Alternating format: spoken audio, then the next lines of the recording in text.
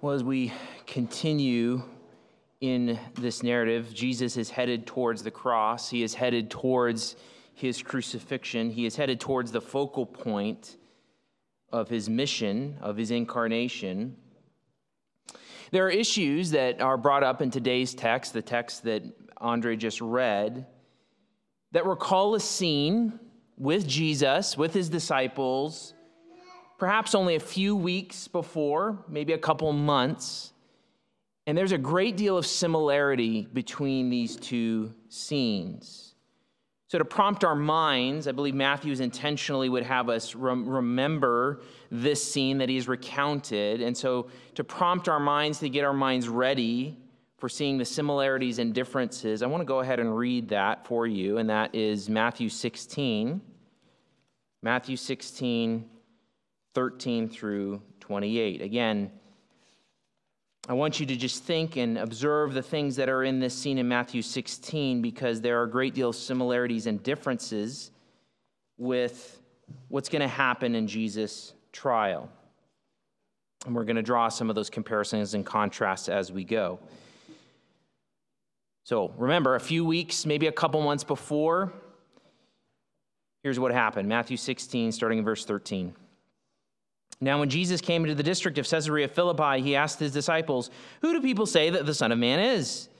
And they said, "Some say John the Baptist, others say Elijah, and others Jeremiah or one of the prophets."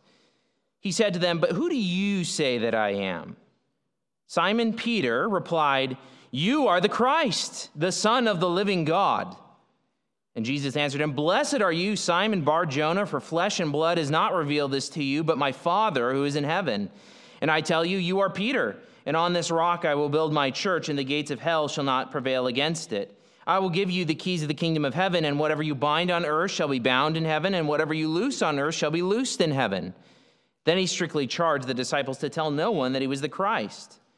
From that time, Jesus began to show his disciples that he must go to Jerusalem and suffer many things from the elders and chief priests and scribes and be killed, and on the third day be raised.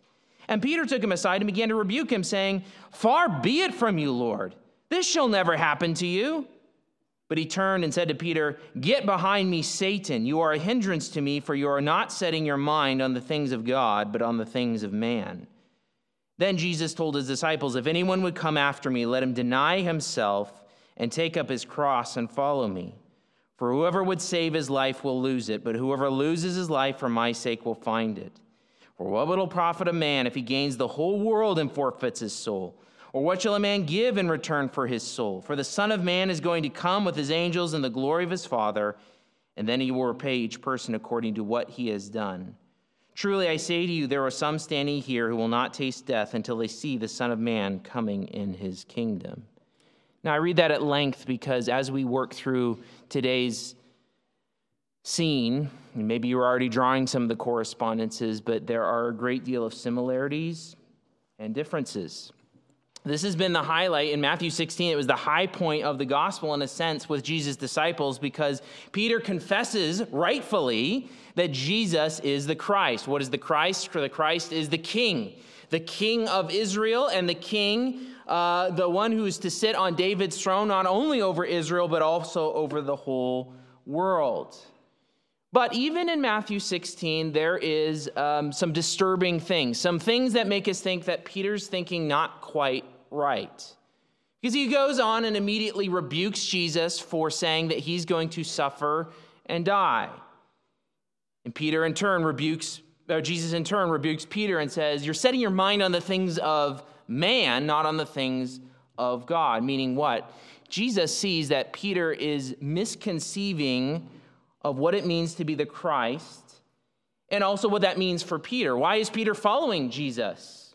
And as we watch Peter's characterization through the gospel, we see that he's interested in following Jesus because Jesus is going to have this glorious kingdom, and Peter's going to get to be part of it.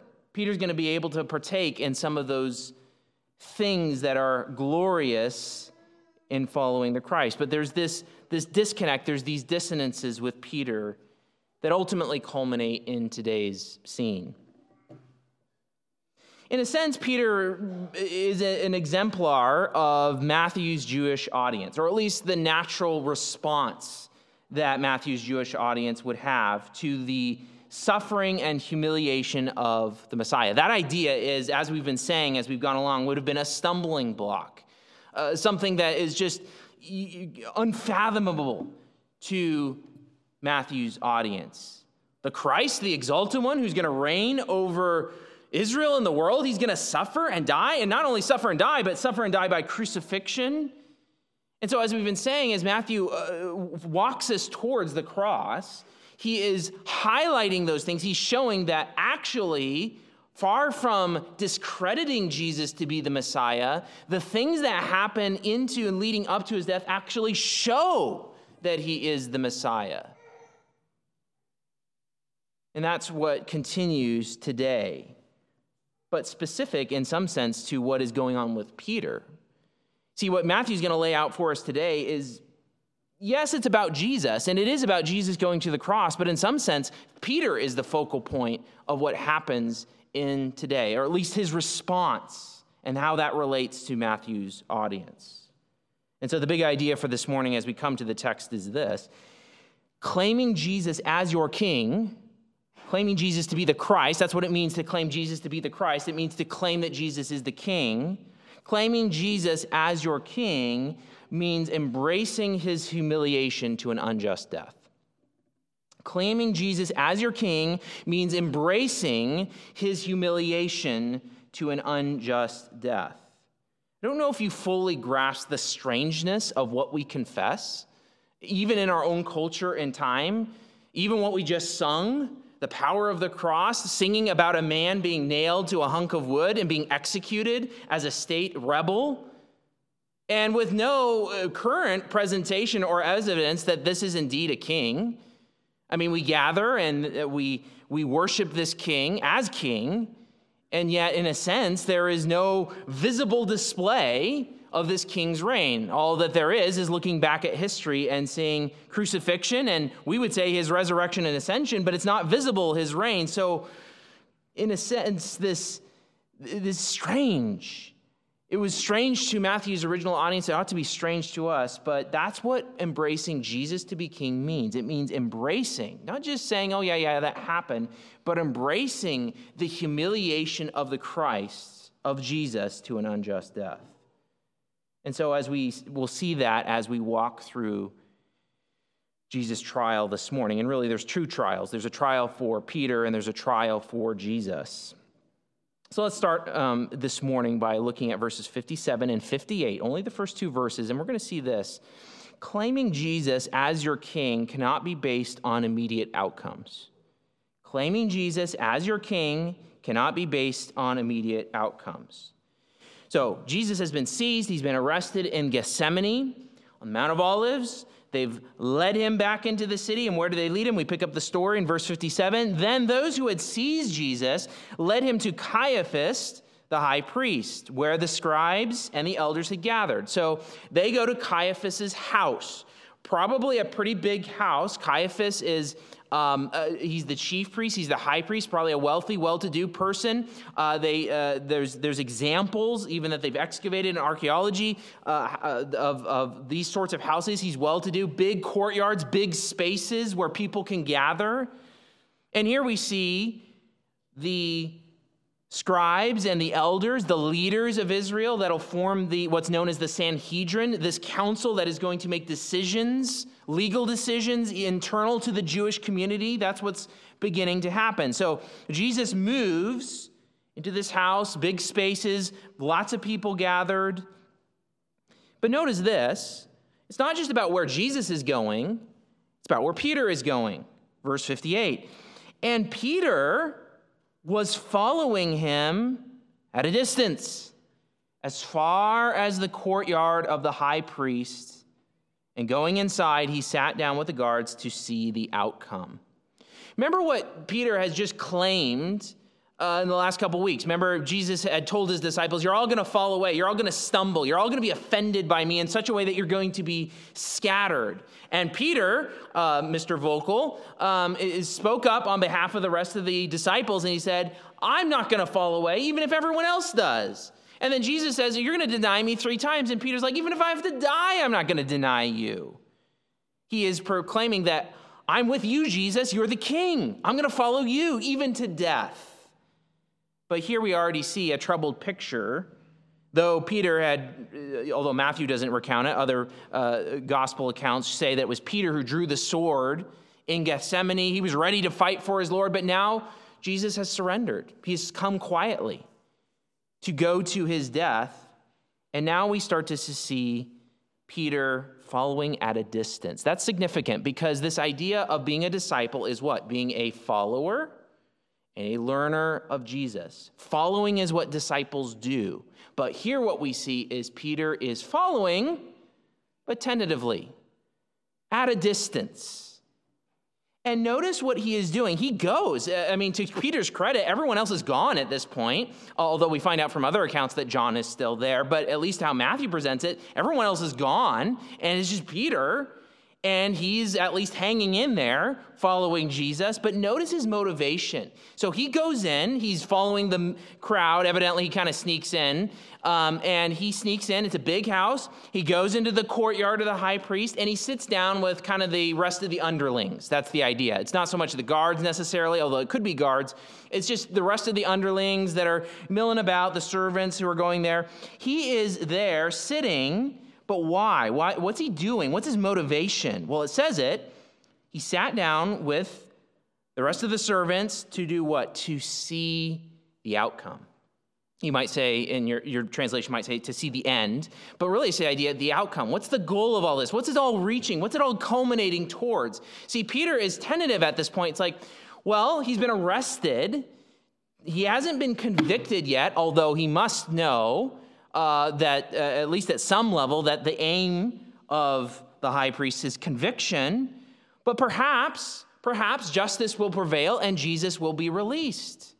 See, he's trying to see the outcome of the trial. He's evidently in a spot, and this is how Matthew presents it, he's in a spot in the house to where he can either see or overhear the trial as it is happening. What Matthew essentially does for us is he puts us into Peter's shoes. Peter is there following to see the outcome. And then immediately in verse 59, which we'll get to in a second, we see the trial, which is what Peter's also looking at. He's looking at the trial to see what's going to happen. What's the outcome? Which is also concerning. Peter's following at a distance, and he's tentative. He's following Jesus, but he's kind of dependent on how things are going to go. It's dependent on what's the outcome going to be. Is he going to be released? Yeah, I'm going to be right there with him. If he's released, I'll be right back at his side. Because he's been released, he's going to go to the throne as the rightful king. Or, beyond all expectation, is he going to be convicted? See, Peter is kind of holding his options open at this point, it seems. And really,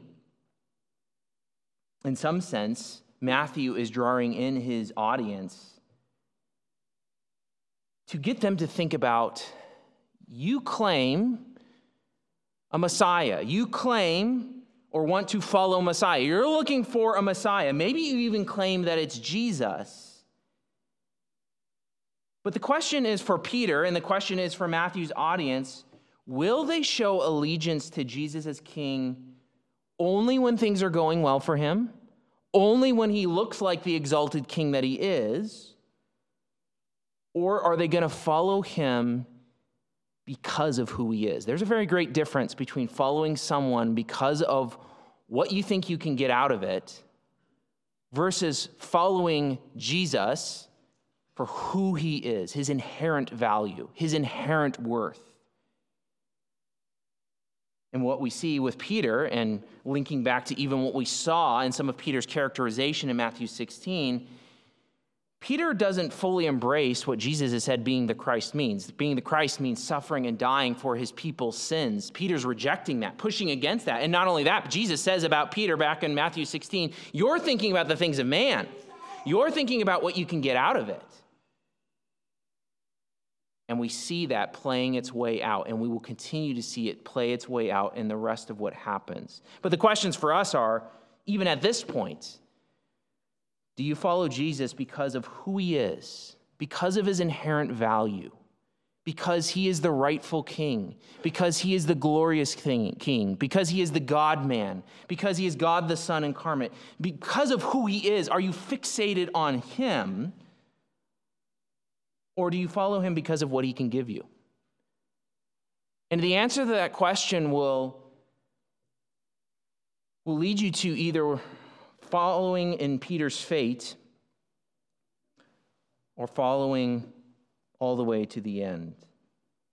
Are you following Jesus at a distance to see what the outcome will be? You see, what does that look like in practical terms? Well, I mean, you might come and you might be part of church, and you might sit in here and you might sing the songs even, you might hang out with people, but the question is it at a distance? Are you committed? Are you committed to Jesus? Are you sold out for Jesus no matter what? Or will you only follow when things are positive, when it's easy to follow Jesus, when it's comfortable, when it makes sense? Are you following at a distance, or are you going to follow Jesus because of who he is? So already, even in these first couple verses, Matthew is setting up a trial for Peter that he brings us into. He effectively puts us as readers into Peter's shoes. Peter wants to see the outcome of the trial, so now next, Matthew moves us into the trial in verses 59 through 68. And what we see in this segment is this, that claiming Jesus as your king embraces the path of humiliation then exaltation. Claiming Jesus as your king embraces the path of humiliation then exaltation. So in a sense, we're putting on Peter's eyes and we're looking into the trial. And we see this, what happens, starting in verse 59. Now, the chief priests and the whole council, the council there is the Sanhedrin, this official council who makes official rulings on behalf of the Jews in at least Jerusalem, if not the broader area. And so some people argue, well, is this an official meeting of the Sanhedrin? Is it not? Well, the people are there. They're expecting to, they're carrying out a trial of sorts. So this is official proceedings of some sort by the leadership of the Jews, the leadership of Jerusalem, and by extension, the leadership of Israel. Now, you have to keep in mind what authority did they have? Because Rome is actually in charge. But Rome had delegated a certain amount of authority to the Sanhedrin, to the priests, to this council to decide cases. But notice what this council is seeking. Now, the chief priests and the whole council were seeking false testimony against Jesus that they might put him to death. A couple things to notice. First, they're seeking a death penalty, and Rome didn't delegate the authority to give a death penalty. What the Sanhedrin's going to have to do, if and when they find the evidence to support the conviction that they want, they're going to have to bring that, as they do, before Pilate, to say, hey, we have found this person, we've tried him, and he's worthy of death. And they're going to need to convince Pilate that, yeah, Rome needs to execute this guy. But the second thing you notice is this is a rigged trial from the get-go. This is not a fair trial. The conviction has already been decided. We need the evidence to support that conviction. That is what is happening. So Matthew is letting us know as the narrator that this is, from the get-go, not a just trial, not a fair trial. Justice is not being sought here. Conviction and death is being sought. What is being sought is the evidence to then support a capital punishment, the death penalty. So what do? They seek false testimony.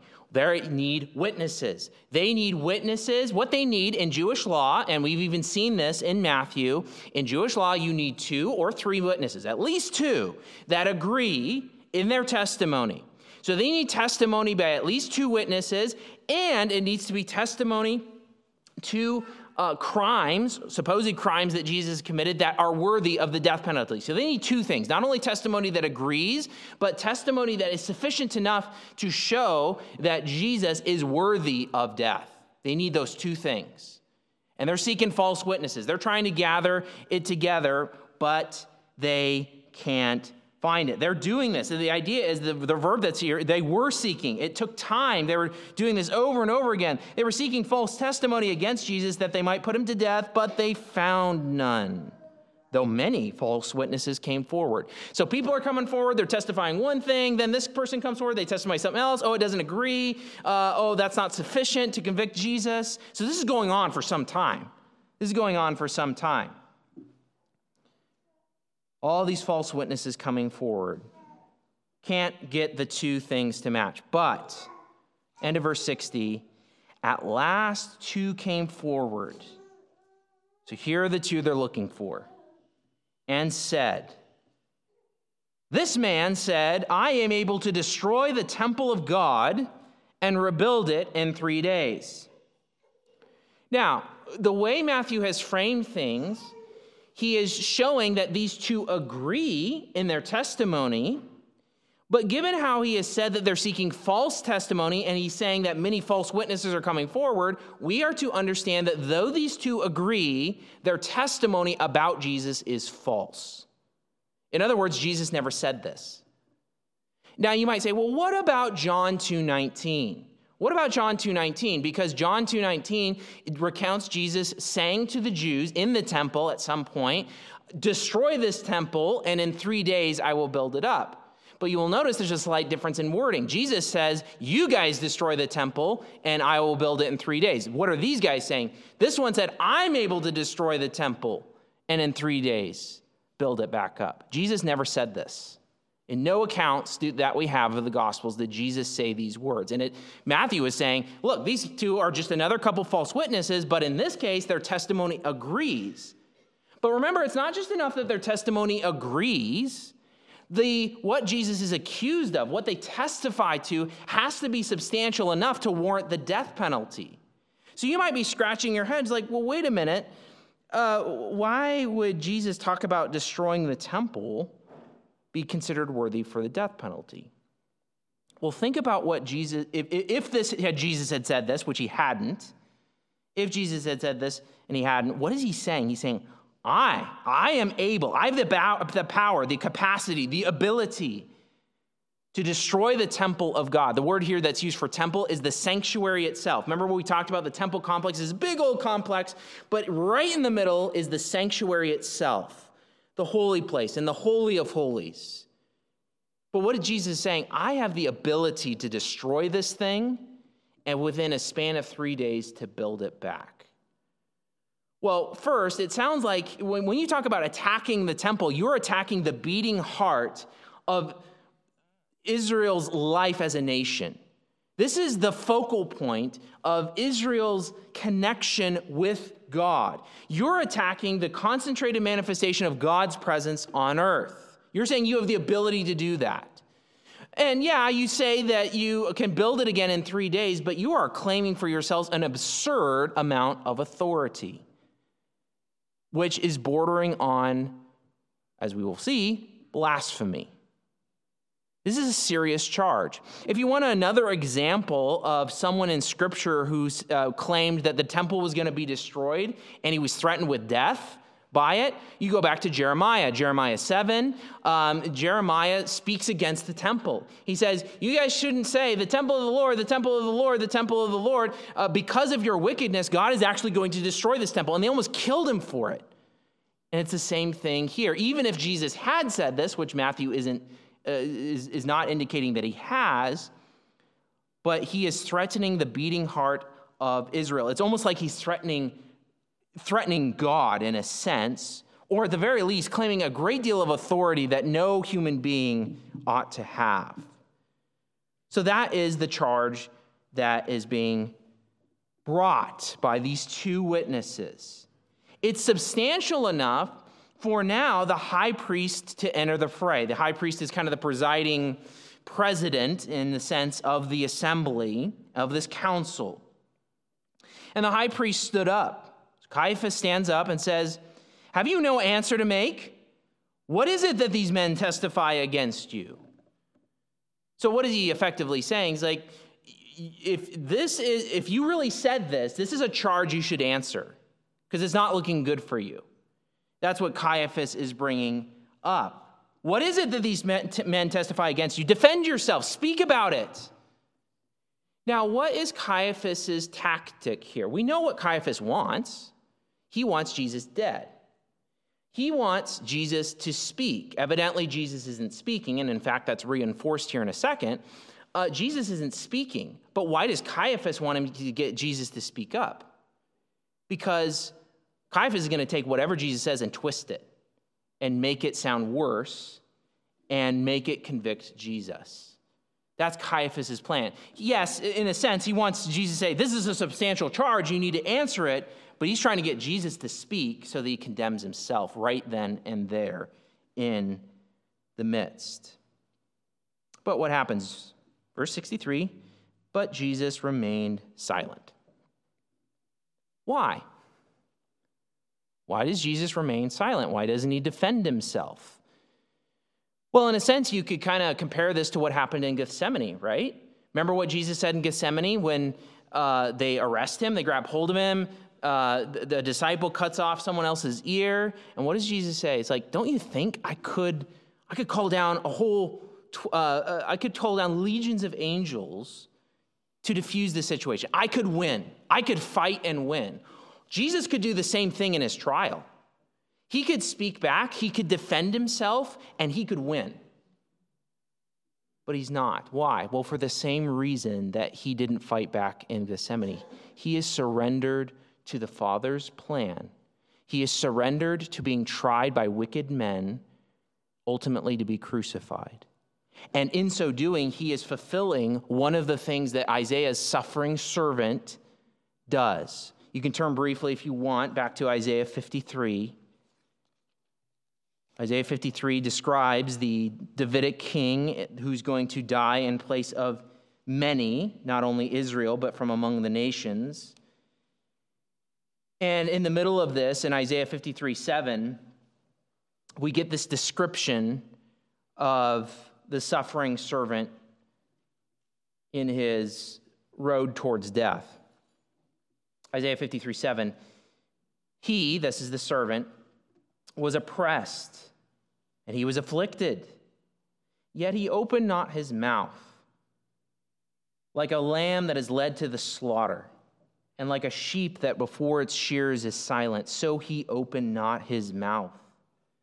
By oppression and judgment he was taken away, and as for his generation, who considered that he was cut off out of the land of the living, stricken for the transgression of my people. Jesus is fulfilling that in that very moment. He is being taken, tried by oppression, by judgment. He is being unjust. Great injustice is being done against him. Things that he never said are being brought against him. What is he doing? He's being silent, surrendered to the Father's plan, because this is the Father's plan, to be tried, to be falsely condemned. But the high priest needs him to speak. He needs him to speak. And so what does the high priest do next? Look at verse 63. And the high priest said to him, I adjure you, what does that mean, to adjure him? It means Caiaphas is putting him under oath. He's saying, I'm calling you under oath to speak. I'm putting you under oath by the living God. So Caiaphas is calling by the highest authority. And he's saying, I'm calling you to swear and to speak by the highest authority. Tell us if you are the Christ, the Son of God. Now that should sound very, very familiar, shouldn't it? Based on what we read in Matthew 16. It's basically the identical confession that Peter has already made in Matthew 16. It's a focal point, a high point in the gospel when Peter, as a disciple, declares this. And now, in the very moment of humiliation, in the very moment of injustice, in the very moment when Jesus is headed to the cross, the same issue of identity comes up, and it comes up from, you could argue, the head guy in Israel, the high priest, the leader of Israel, political and spiritual, in a sense, in the middle of the council of Israel, those leaders and shepherds of Israel that Jesus has decried. he asks him the question about identity. Are you the Christ, the Son of God? And again, remember what that question means. Being the Christ means you are the heir to the Davidic throne, not only over Israel, but all the world. The Son of God, the way Caiaphas is using it, he's not talking about Jesus' divinity. The Son of God is a synonym for being the Davidic heir. Because in 2 Samuel 7, when God is talking about the Davidic covenant, he's putting it into place, he talks about the Davidic kings as those who have a father-son relationship with him. And so he is asking the question, are you the Christ? Are you the Davidic heir? Because that has been the question all along. It's been hinted, it's been rumored. Are you the son of? Is he the son of David? Is this the one? And the high priest cuts to the chase and he asks this question. Now you might be scratching your head a minute and saying, wait. I thought we were talking about the temple. I mean, that was what the charge was from the two. I thought we were talking about the temple and Jesus destroying the temple and building it. How does he jump from that to, are you the Christ, the Son of God? Well, what you also have to recognize is that the sign of the Davidic covenant is the temple. The Davidic kings are to be temple builders. You can even think of David and his son Solomon. In essence, they destroyed, put out of function the old tabernacle, and they brought in a new temple. And that is exactly what he's been accused of. That you claim yourself the authority to destroy this current temple and build another? The only one who has that kind of authority is the ultimate Davidic king, the Christ. And so it's not a non sequitur. There is a link between what he's been accused of. But Caiaphas cuts to the chase. If you claim for yourself that kind of authority, are you the Christ? Are you the Son of God? And Jesus finally speaks at the perfect moment. Verse 64. Jesus said to him, and what you need to know, you can't see it in English, but Matthew uses a verbal form here that highlights that this is the most important statement in this section. Matthew's drawing our attention. He's highlighting what Jesus says. Right in the middle of an unjust trial, right in the middle of humiliation, what does Jesus say? Jesus said to him, "You have said it." Which on the surface is kind of ambiguous, right? But it is an affirmation. Jesus is saying, yeah, you said it. We say that even now, right? You just said it. But what is Jesus doing? He's saying, you brought up the accusation. You brought up the issue of if I'm the Christ and the Son of God. You're right. You're the one who brought it up.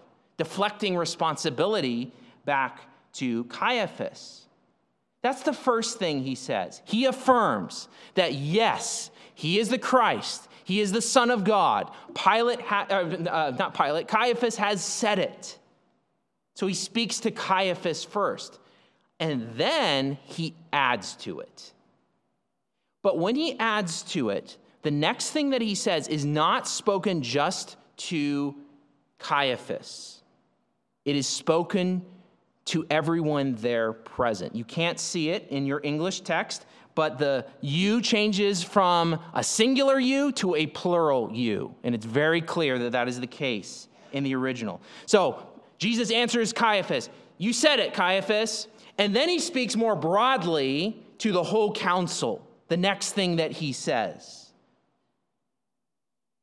You've said it, Caiaphas, but I tell you, from now, you all will see the Son of Man seated at the right hand of power and coming on the clouds of heaven. So he's declaring that to the whole council. What is he doing? He's saying, yeah, you've declared that I'm the Christ and the Son of God, and you've said that, and you're right, but let me give you some more information about the kind of Christ that I am. And what he says is he's the Son of Man, and he alludes to two Old Testament texts. First, when he says that you will see the Son of Man at the right hand of power, he is alluding to Psalm 110, verse 1, which Jesus brought up at the end of chapter 22 when discussing with the Pharisees whose son is the Christ. And Psalm 110 speaks of the Christ, the ultimate Davidic king, the one whom David calls my Lord, my master, sitting at the right hand of God as the rightful ruler. He is associated with God, and arguably even in Psalm 110, David's Lord is called divine. He's sitting at the right hand of power, and he is the one who's going to execute God's rule and reign over the earth. That's the first text he alludes to, Psalm 110, verse 1. The next, coming on the clouds of heaven, he is alluding to Daniel 7:13 through 14, where we get this picture of all of the kingdoms of the world and their horrible-looking beasts, but the final kingdom comes when the Ancient of Days sits on earth, and then the one like a son of man comes with the clouds. In the ancient Near East, the writing on the clouds meant you were divine, coming to the Ancient of Days, coming to the Father and receiving the kingdom. And so Jesus is saying, yeah, I'm the Christ. I'm the king. You said it, Caiaphas. And I'm the divine king. I am the divine Messiah. I am the one that Psalm 110:1 spoke of. I am the one that Daniel 7:13 through 14 speaks of. I am that guy. Now, remember the scene. Okay? Here is Jesus of Nazareth, a human. Yes, we know as the readers of Matthew, he is the God-man. We understand that. But by all external appearances, he's a human, and he is. In the middle of a trial, maybe as much as 70 people. That was the full Sanhedrin, 71 people. And he's on trial. And here are all the bigwigs. Here are all the authorities in Israel arrayed against him. And they're trying him. And he, in that moment, he has made the most public declaration of his entire ministry of who he is. He has owned the reality that he is the Christ. He is saying he is the rightful rulers of all those people who are trying him. He is saying that one day the tables are going to be turned and I'm going to be coming and I'm the one who's going to be the rightful ruler at coming from God's right hand, the right hand of power. God's going to give me authority. The Father's going to give me authority to rule you, rule Israel, rule the nations. Because I'm not just the Davidic king, I'm the divine Davidic king. And he says this in the moment of his greatest humiliation. I mean, just think of the paradox here. He is humble. He is lowly. He is headed to the cross. He is in the moment of greatest injustice. And this is when he makes his greatest statement of, here's who I am. It's perfect because, as Jesus said back in Matthew 16, again, this is why I took you there at the beginning. What did Jesus say? Part of being the Messiah, the part that the disciples didn't get, is you go through humiliation to get to exaltation. The Messiah goes through the cross to get the crown. Now, what does he mean, you will see? Because he says that, from now, you're going to see me doing this. Well, remember, he's not just speaking to the Sanhedrin. The Sanhedrin died. All those people in the room died, and Jesus hadn't come back yet. So what does he mean? He's not just speaking to the Sanhedrin.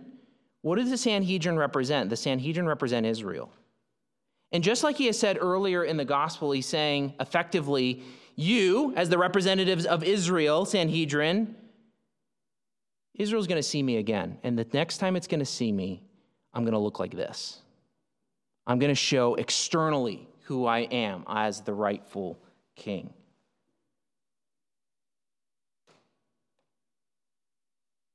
Caiaphas has exactly what he wants now, from his perspective. Verse 65. Then the high priest tore his robes and said, he has uttered blasphemy.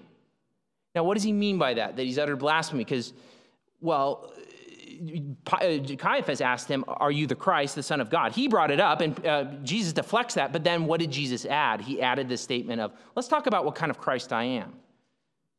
I'm the divine Christ. I am David's son, but I am also David's Lord. I am David's master.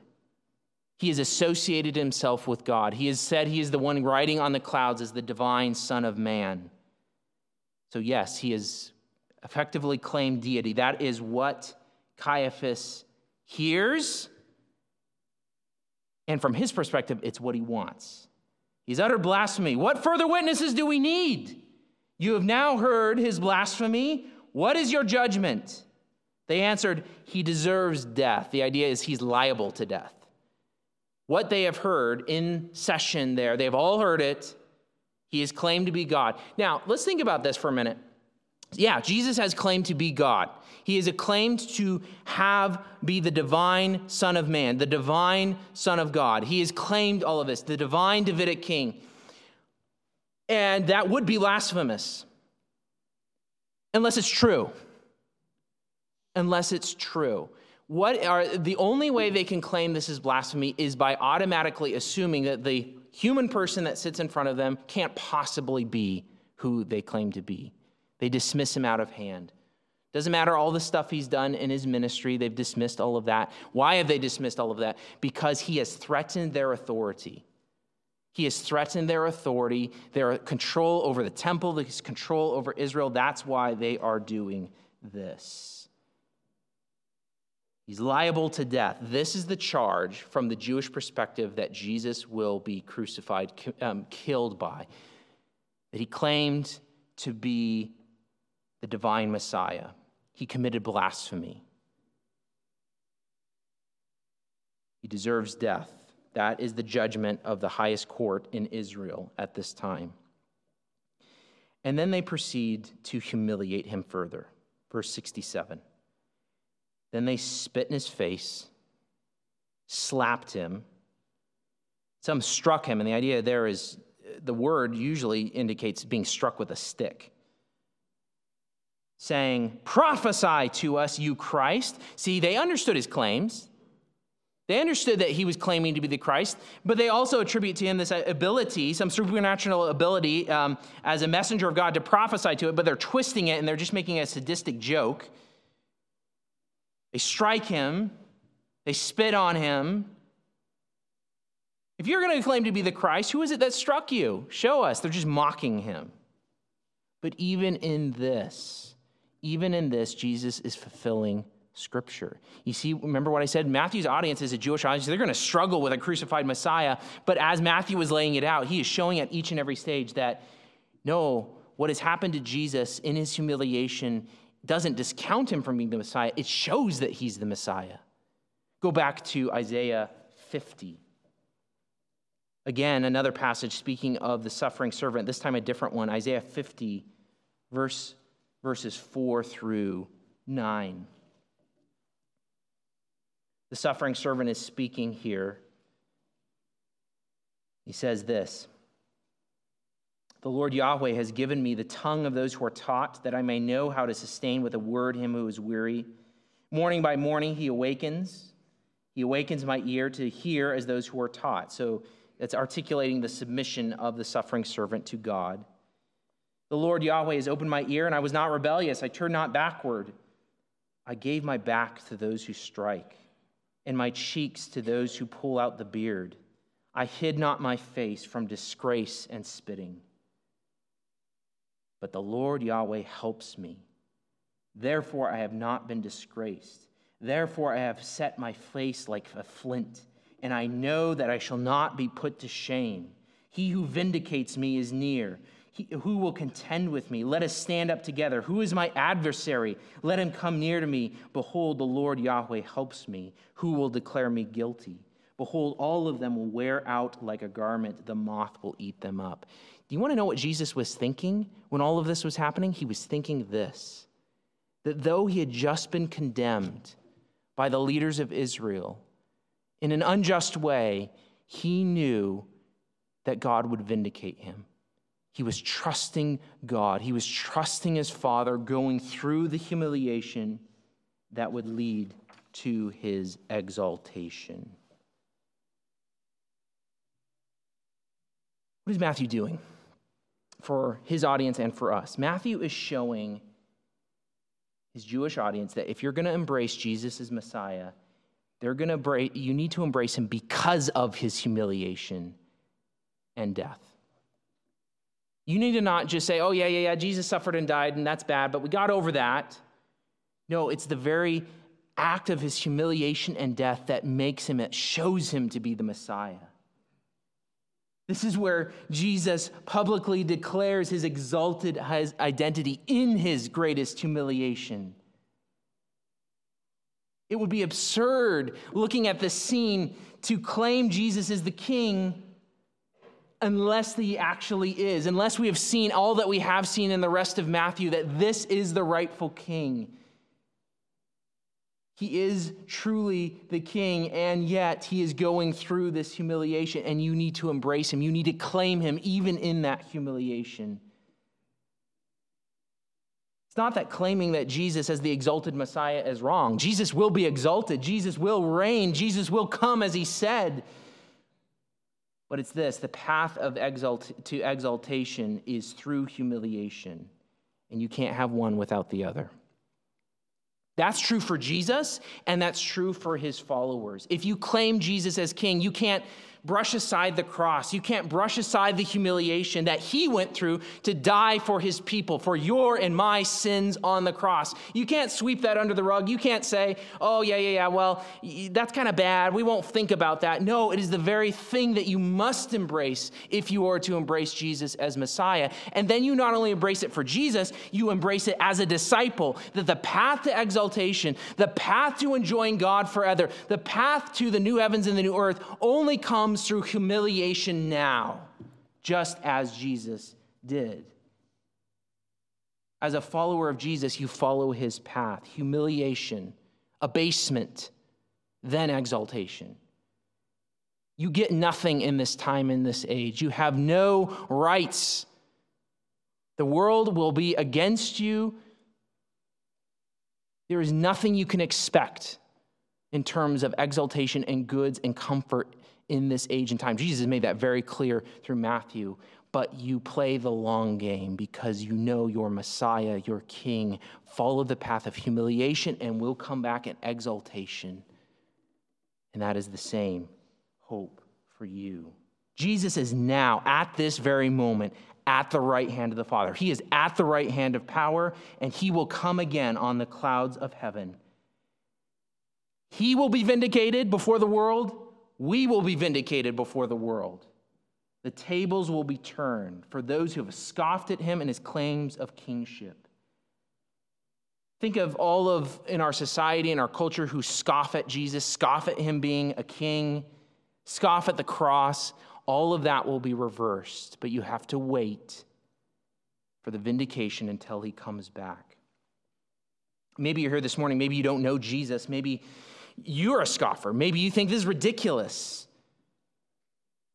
But friend, I call you to bow the knee now. Jesus calls you to bow the knee now while Jesus is at the right hand of God as not only a king, but as an intercessor, the high priest for his people.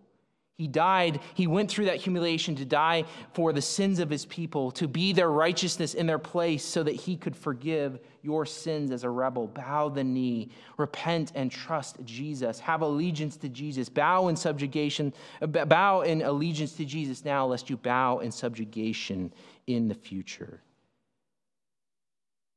Claiming Jesus as your king embraces the path of humiliation and then exaltation. Well, we've seen the outcome of the trial, and remember, Matthew put us into the eyes of Peter, and now we go back to Peter. What's Peter going to do? Verses 69 through 75, claiming Jesus as your king identifies with him despite the risk and shame. Claiming Jesus as your king identifies with him despite the risk and shame. Look at verse 69. Now, Peter was sitting outside in the courtyard. We know that. Back in verse 58, he was sitting there to do what? To see the outcome. Now he's seen the outcome. Jesus is condemned. He's condemned under the charge of claiming to be the Messiah, which was Peter's hope, Peter's confession, even just a few weeks ago. Now, Peter was sitting outside in the courtyard, and a servant girl, actually, the text is like literally one little servant girl, came up to him and said, you also were with Jesus the Galilean. So she addresses him directly. He's sitting down there, and we got one little servant girl comes up and is like, hey, that guy in there, you were with him, right? Now think about what just happened. We just heard the verdict. Jesus is condemned to death. Peter has seen that outcome. So now all of a sudden being associated with Jesus, you could earn the same fate. Recognize that is going on. And because of that, this is what he says. But he denied it before them all. I don't know what you mean. See, being associated with Jesus now is dangerous because Jesus is being crucified. Now, you will notice as things progress, there's an escalation. Well, you had one little servant girl addressing Peter. There might be some people who overheard, but she's making a charge. Like, you're with that guy, right? No, I'm not. That guy that just got condemned, I don't know what you're talking about. Verse 71, and when he went out to the entrance, so now he moves kind of farther out into an entryway, still a large space probably. Another servant girl saw him, and she said to the bystanders, so now she's not speaking to Peter directly, now she's speaking to the bystanders. She's gathering a crowd. This man was with Jesus of Nazareth. And again, he denied it with an oath. So there's an escalation. There's an escalation in what Peter's being accused of, and there's an escalation in how he responds. Because now he calls down an oath. Right? He's saying, I bind myself with an oath. I don't know this man. I'm repudiating him. I don't know what you're talking about. I'm not associated with him. After a little while, the bystanders came up and said to Peter, see the escalation? Now it's not a servant girl. Now we got a whole group approaching Peter and calling him on this. Certainly you too are not one of them, for your accent betrays you. There was a different accent in the northern part of Israel than the southern part, and so they just assume, well, you've got a northern accent, you must be a Galilean, and you must be a follower of Jesus of Nazareth. And then what does Peter do? We've got this crowd of people, they're accusing him of being associated with Jesus. He began to invoke a curse on himself. The idea is that if what I am saying and swearing and taking an oath by, if I'm false, may I be cursed. That's the idea. I do not know the man. And immediately the rooster crowed. And Peter remembered the saying of Jesus, before the rooster crows, you will deny me 3 times. It's verbatim what Jesus said. So it's early morning now. That's why the rooster's crowing. But it's exactly what Jesus had said. In the very act of Peter denying Jesus, repudiating Jesus, walking away from Jesus, Jesus proves that he's the Messiah. Peter goes out and weeps bitterly because he understands, he knows that Jesus is the Messiah. He's confessed him to be the Messiah. He did so, but he has publicly repudiated him. Because why? Because he had the wrong conception of what the Messiah is. Remember what he said back in Matthew 16. This is not going to happen to you, Lord. You're not going to suffer and die. You're not going to be unjustly treated at the hands of the leadership of Israel. He had the wrong conception. And also the wrong motivation, because what does Jesus rebuke him for back in Matthew 16? You're setting your mind on the things of man, not the things of God. And Peter kept following, even following from a distance at the beginning, until it became clear that this is not what I counted on the Messiah being. And he is in humiliation. There's nothing I can get from this anymore. Some ways it's very similar to Judas. When Judas saw that the Messiah was going down in flames, he betrayed him to get some money off of him because he was trying to get what he could out of the Messiah as well. It's very similar to Judas. And yet Peter knows, he weeps bitterly. He knows he's the Messiah. He's in his very last act of denial and the fulfillment of what Jesus has said. Even in Jesus' humiliation and going to the cross, he has showed that he is the Messiah. And yet Peter has repudiated him.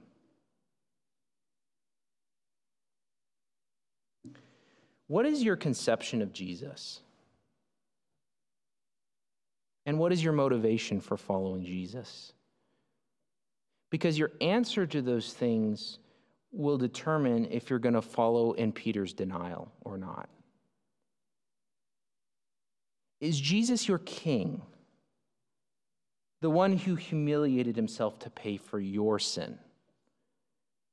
Do you own that Jesus humiliated himself, went through the gravest sort of injustice and mockery, and as we will see, as we saw last week, the drinking of the Father's wrath? Do you embrace that about Jesus, or do you just kind of sweep that under the rug? I don't want to talk about that. I'm not that bad. If you're going to embrace Jesus as king, you got to embrace that he humbled himself to the point of death on a cross for your sin.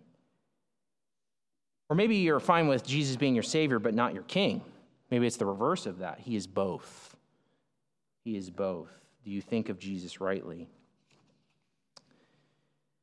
And then along with Peter, we could ask this question: do you follow Jesus because what he can do for you, or because he is the greatest treasure who deserves your worship, your allegiance, no matter what?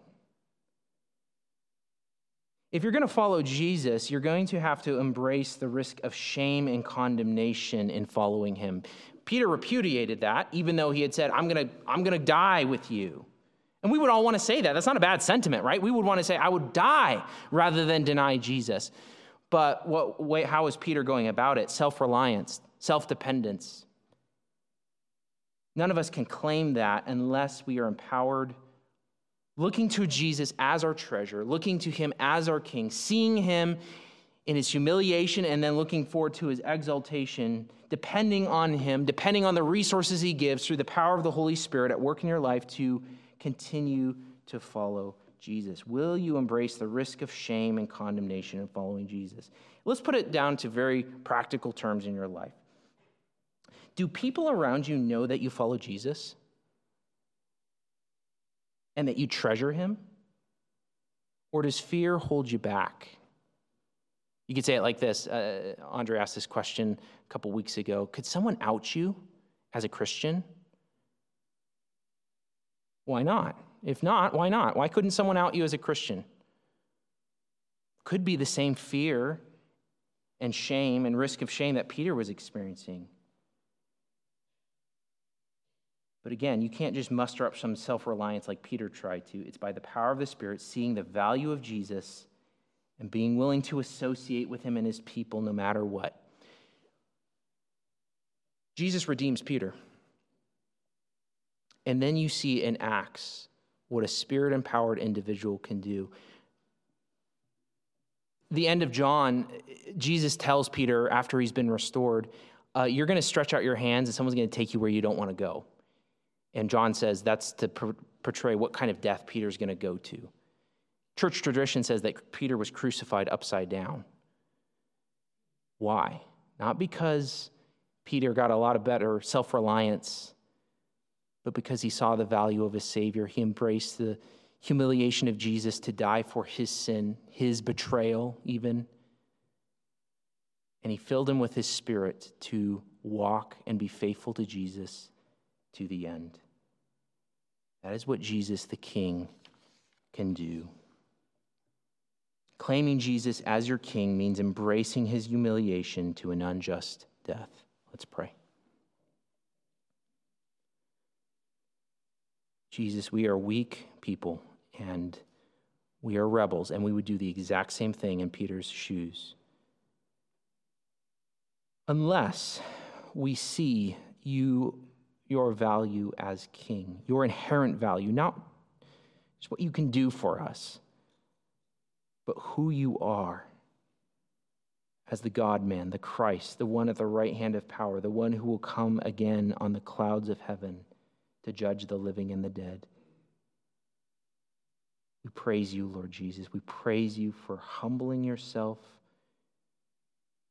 to drink the Father's wrath, to go through injustice, to be the sacrificial lamb for our sins. We praise you and we thank you. And we pray for faith. We pray for grace to continually embrace you, to celebrate you, to speak of you boldly to those around us, to proclaim your excellencies so that people know who we follow, people know who we treasure. And Lord, we pray even as we would hear mockery and shame upon us, because we know that that is coming. We know that it looks foolish in the eyes of the world. Lord, help us to endure those things, even to death, because of who you are. We know we can only do it by the power of your Spirit working in us, by the work of, by you, Spirit, encouraging, lighting the fires of faith in our hearts. So give us the grace to see Jesus for who he is. Give us the grace to show allegiance to the point of death. Give us grace to embrace the shame of Christ's death. Path of humiliation, then to exaltation. We praise you that you're coming again. Help us to wait faithfully for your coming. We ask these things. We thank you in Jesus' name. Amen.